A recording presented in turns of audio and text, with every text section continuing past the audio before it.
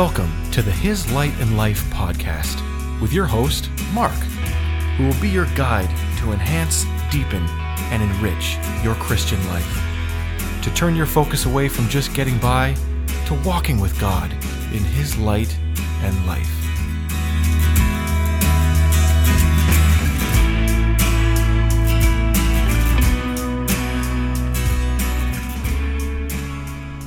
Welcome back to His Light and Life. We left off last time, we were talking about the importance of communication, how God communicating would have to be understood at the level of who He was communicating to. That doesn't mean that that's where He is at. That doesn't mean that that's the level He is at. We will spend all eternity and never discover the fullness of God. Okay? We've been brought into a relationship with God. And it's important to understand that. Like when you think about the Old Testament covenant, the Old Testament sacrifices, etc. Here, let me read something here. It was designed to bring them into a relationship with God. So it's important that you note that most of what we do in our Christian life is for us to stay in fellowship with Him. This isn't, He's not explaining to us the depths of who He is. He's not giving us the fullness of Himself as the man in the boat. He's not He says, my ways are higher than your ways. High as the heavens are above the earth, so are my ways above your ways, and my thoughts above your thoughts. This is about God coming to man and giving man the tools and vehicle to stay in fellowship with Him. I said a long time ago in one of these earlier podcasts, I said, the Bible as written is the most incomplete book you will ever touch. Absolutely. Historically, scientifically. It's very incomplete. And it's purposefully incomplete because really it's only conveying one message, and it's conveying a covenant. For example, let me say it this way. If you had, I gave that story, that illustration of a man who died, and he had two daughters, and you were, let's just say that you were invited down to the reading of that meeting. Let's say the guy lived to be 80 years of age, and he had traveled the world and started companies, had homes in 5 different places, and he had 2 PhDs, and he was just one of these guys that everyone says, wow, he lived more in his life than 5 people in 5 lifetimes. Okay? That would be the description of the gentleman who's passed away. But you never met the guy. You never knew anything about his story. You didn't know that, the main street in the town you live on is named after him. You don't know any of that stuff. And you're just invited, you're walking down a hall, and you said to somebody, hey, could I have a coffee? And they said, sure, yeah. And they take you into a little room, and you walk into this little room, and in the next room, the door's open a tiny little bit. In the next room, there's a lawyer in there reading a will to 2 daughters, the 2 daughters we talked about earlier. And that lawyer is conveying to the 2 daughters the will and wishes, the last testament of the gentleman that died, who had done all of these incredible things, who had lived this incredibly full life, was well into his 80s when he died. And you heard the lawyer read down onto my daughter, Sylvia, XYZ, and then onto my daughter, Jill, XYZ. And you listened to that, and you from that took away and thought, okay, so that the purpose of that was to explain this man who died. From the reading of those wills, you're going to get, from the reading of those two wills to his 2 daughters, you're going to put together a caricature of the man himself.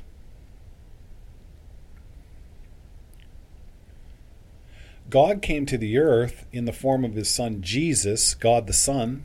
He became flesh and dwelt among us to redeem us, to buy us back, to put us in right standing with Him, to open the communication lines between him and us, and to give us the tools and the power and the equipment at this phase of our relationship with him, which are more than enough to stay in fellowship with him, to stay in relationship with him, to stay in fellowship with that light. You who were darkness, you who were afar off, you've been brought near. And you've been equipped. You've been given everything that you need to remain near unto him. That's what the Bible's talking about. That's primarily its full purpose and definition. It doesn't claim anything other than that. It doesn't claim anything other than that. You don't know the name. You don't know who was Pharaoh, 5 pharaohs from the Pharaoh that was there when the Jews were there. You don't know that. You don't know. I mean, we have the names of the empires that were around in the Promised Land, half of them, part of them, some of them. It doesn't give us a geology lesson on the Promised Land. It doesn't tell us any of that stuff. The oil that was found, the fossil fuels it doesn't mention that. It doesn't describe those things at all. And that's what I mean when I say the Bible, because the Bible is intended as a form of communication to us so that we could be in fellowship with the Father God. Let me read this here. This is in Hebrews 9:11 to 14. But Christ being come an high priest of good things to come, by a greater and more perfect tabernacle, not made with hands. So this is the comparison to the sand of the sea. So we're talking about the new high priest of the stars of the sky versus the high priesthood that was in the tabernacle in the wilderness. Okay? Because Jesus didn't go into a tabernacle in the wilderness here. He didn't go into an earthly tabernacle and minister as a high priest. He went into the one that's in heaven. And he didn't minister for the nation of Israel. He ministered for the sons of God. Stars of the sky, sand of the sea. 2 completely different people. So this is a definition, this is a comparison of those 2 covenants. I'm going to read this again. But Christ being come a high priest of good things to come, by a greater and more perfect tabernacle, not made with hands, that is to say, not of this building, neither by the blood of goats and calves, but by his own blood, he entered in unto the holy place, having obtained an eternal redemption for us. For if the blood of bulls and goats and the ashes of a heifer, sprinkling the unclean, sanctifieth to the purifying of the flesh, how much more shall the blood of Christ, through the eternal Spirit offered himself without spot to God, purge your conscience from dead works to serve the living God? Now I want to make a massive detour there, but I am not going to. We will get back to that. In the days ahead, we will be talking about the conscience of man. The conscience of man. But that's not what we're for today. We're talking about the distinctiveness of the communication system. And by that, the true limitations of the Scripture, because the Scriptures really are concentrated on a very, very narrow portion of our relationship, of God's revelation of himself,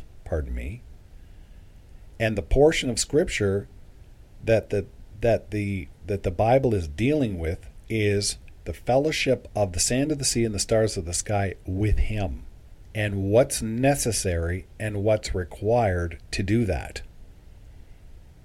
Okay? And that's vital for us.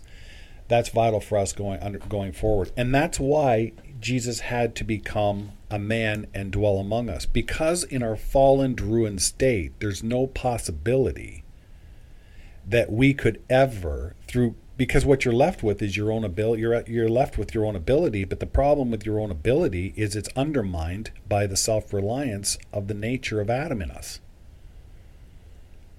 So not only is the desire to do that not there. It's not present. The desire to fellowship with God is not present in man. Man is in a state of rebellion from God. So not only is that desire not present, but the power is not available either. So the desire is not present and the power is not available. So man neither desires to know God, and even if he did, he would never have the power to be acceptable, to live in a way, or to become something that would be acceptable to him. Okay? The only way that we could be brought back, is by the God himself and the standard that he has in himself becoming a man and doing it for us in a substitutionary act. And when you look at Jesus' life, when you look at Jesus, the man in the boat becoming a fish, you have to understand that he became man in the flesh for us. For us. And every single aspect of that transference when he came here was for us. So the earthly walk of Jesus, you need to see it through the lens of a substitution. Who had the desire to please God, and at the same time had the ability to please God. He did not have the fallen nature in him. He did not have the Adamic nature in him. He was the second Adam. Born of a woman, born in the earth, a truly natural man, but at the same time, truly divine. And that is crucial. That's vitally important for our understanding. I want to read a. This is a quote. This is from. This is a Spurgeon quote from Spurgeon's sermons. This one is in volume 5. And he said, Charles Spurgeon said, an absolute God apart from the Lord Jesus Christ can afford no comfort whatever to the troubled heart. We may look to him, and we shall be blinded. For the light of the Godhead is insufferable, and as mortal eye cannot fix its gaze upon the sun, no human intellect could ever look unto God and find light. For the brightness of God would strike the eye of the mind with eternal blindness. The only way to which we can see God is through the mediator, Jesus Christ. God shrouded and veiled in the manhood. There, with steady gaze, we can behold him, for so he cometh down to us, and our poor finite intelligence and understanding lay hold of him. So we see that when God became a man, right? So that was Charles Spurgeon. But we see that by God becoming a man, living on this earth for 33 and a half years, is a foundational truth in the Bible. If Jesus was not God, let's just, for example, he's not God, then everything he said and did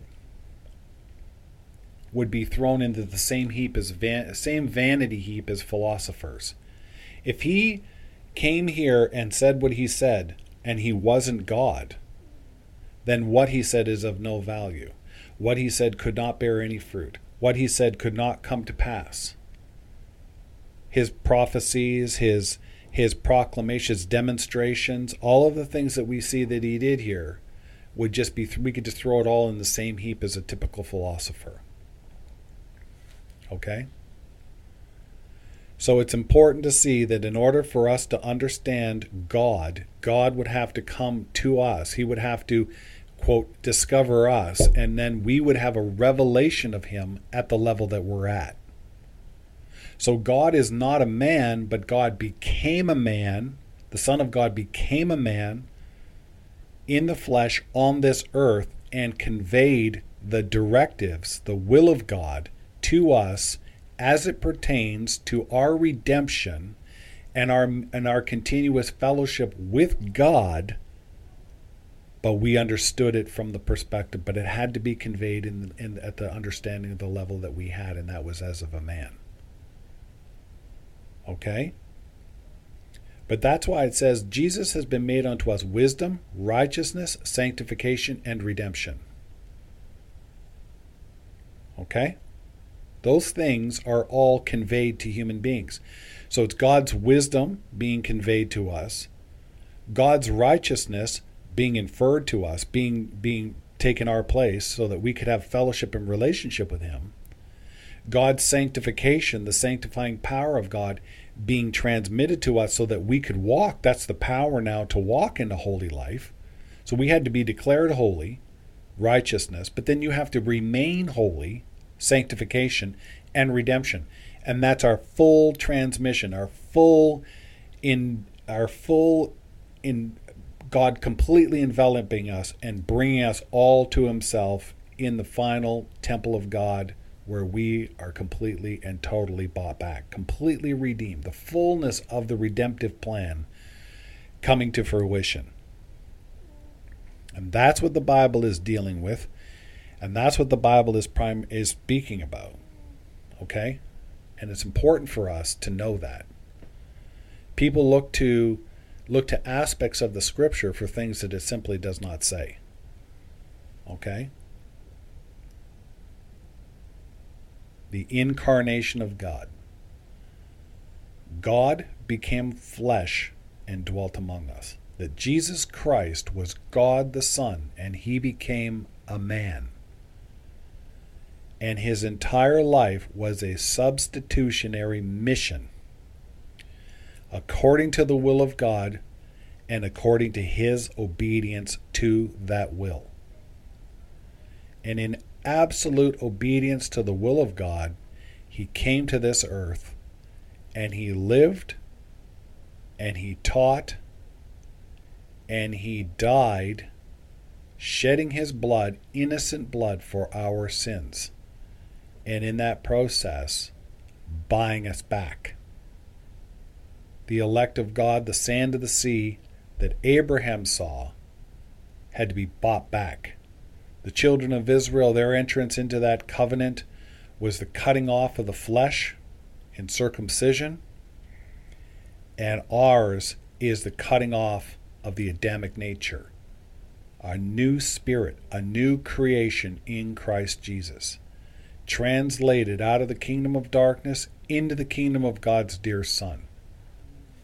Okay? And that's vital. That's an absolutely vital truth to understand. It's so important that we not get so caught up in the second coming of Jesus Christ that we forget about the first coming of Jesus Christ. Okay? I want to finish up here with another, it's a bit of a lengthy read, but it's so fantastic. And this is Louis Schaeffer, and this is out of his Systematic Theology.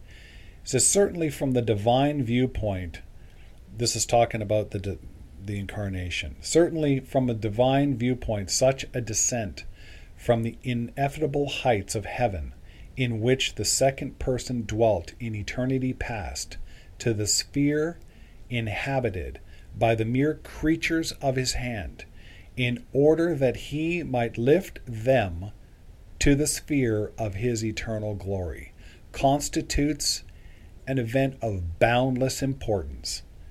This unprecedented and never to be repeated crisis experience in the eternal existence of the second person is of itself beyond the range of human understanding, while its effects on the company of the redeemed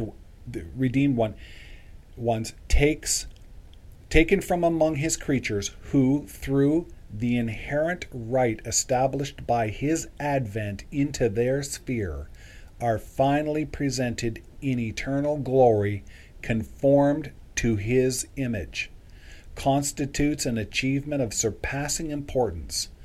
Whether the achievement be valued by the dwellers on the earth by the highest angels in heaven, the transcendent importance of this doctrine is to be seen in the truth that what the unique God-man is and what he does is altogether grounded in the reality of his incarnation, his essential deity, his humanity, his personality, and his virgin birth being contributing factors to this person through his deity.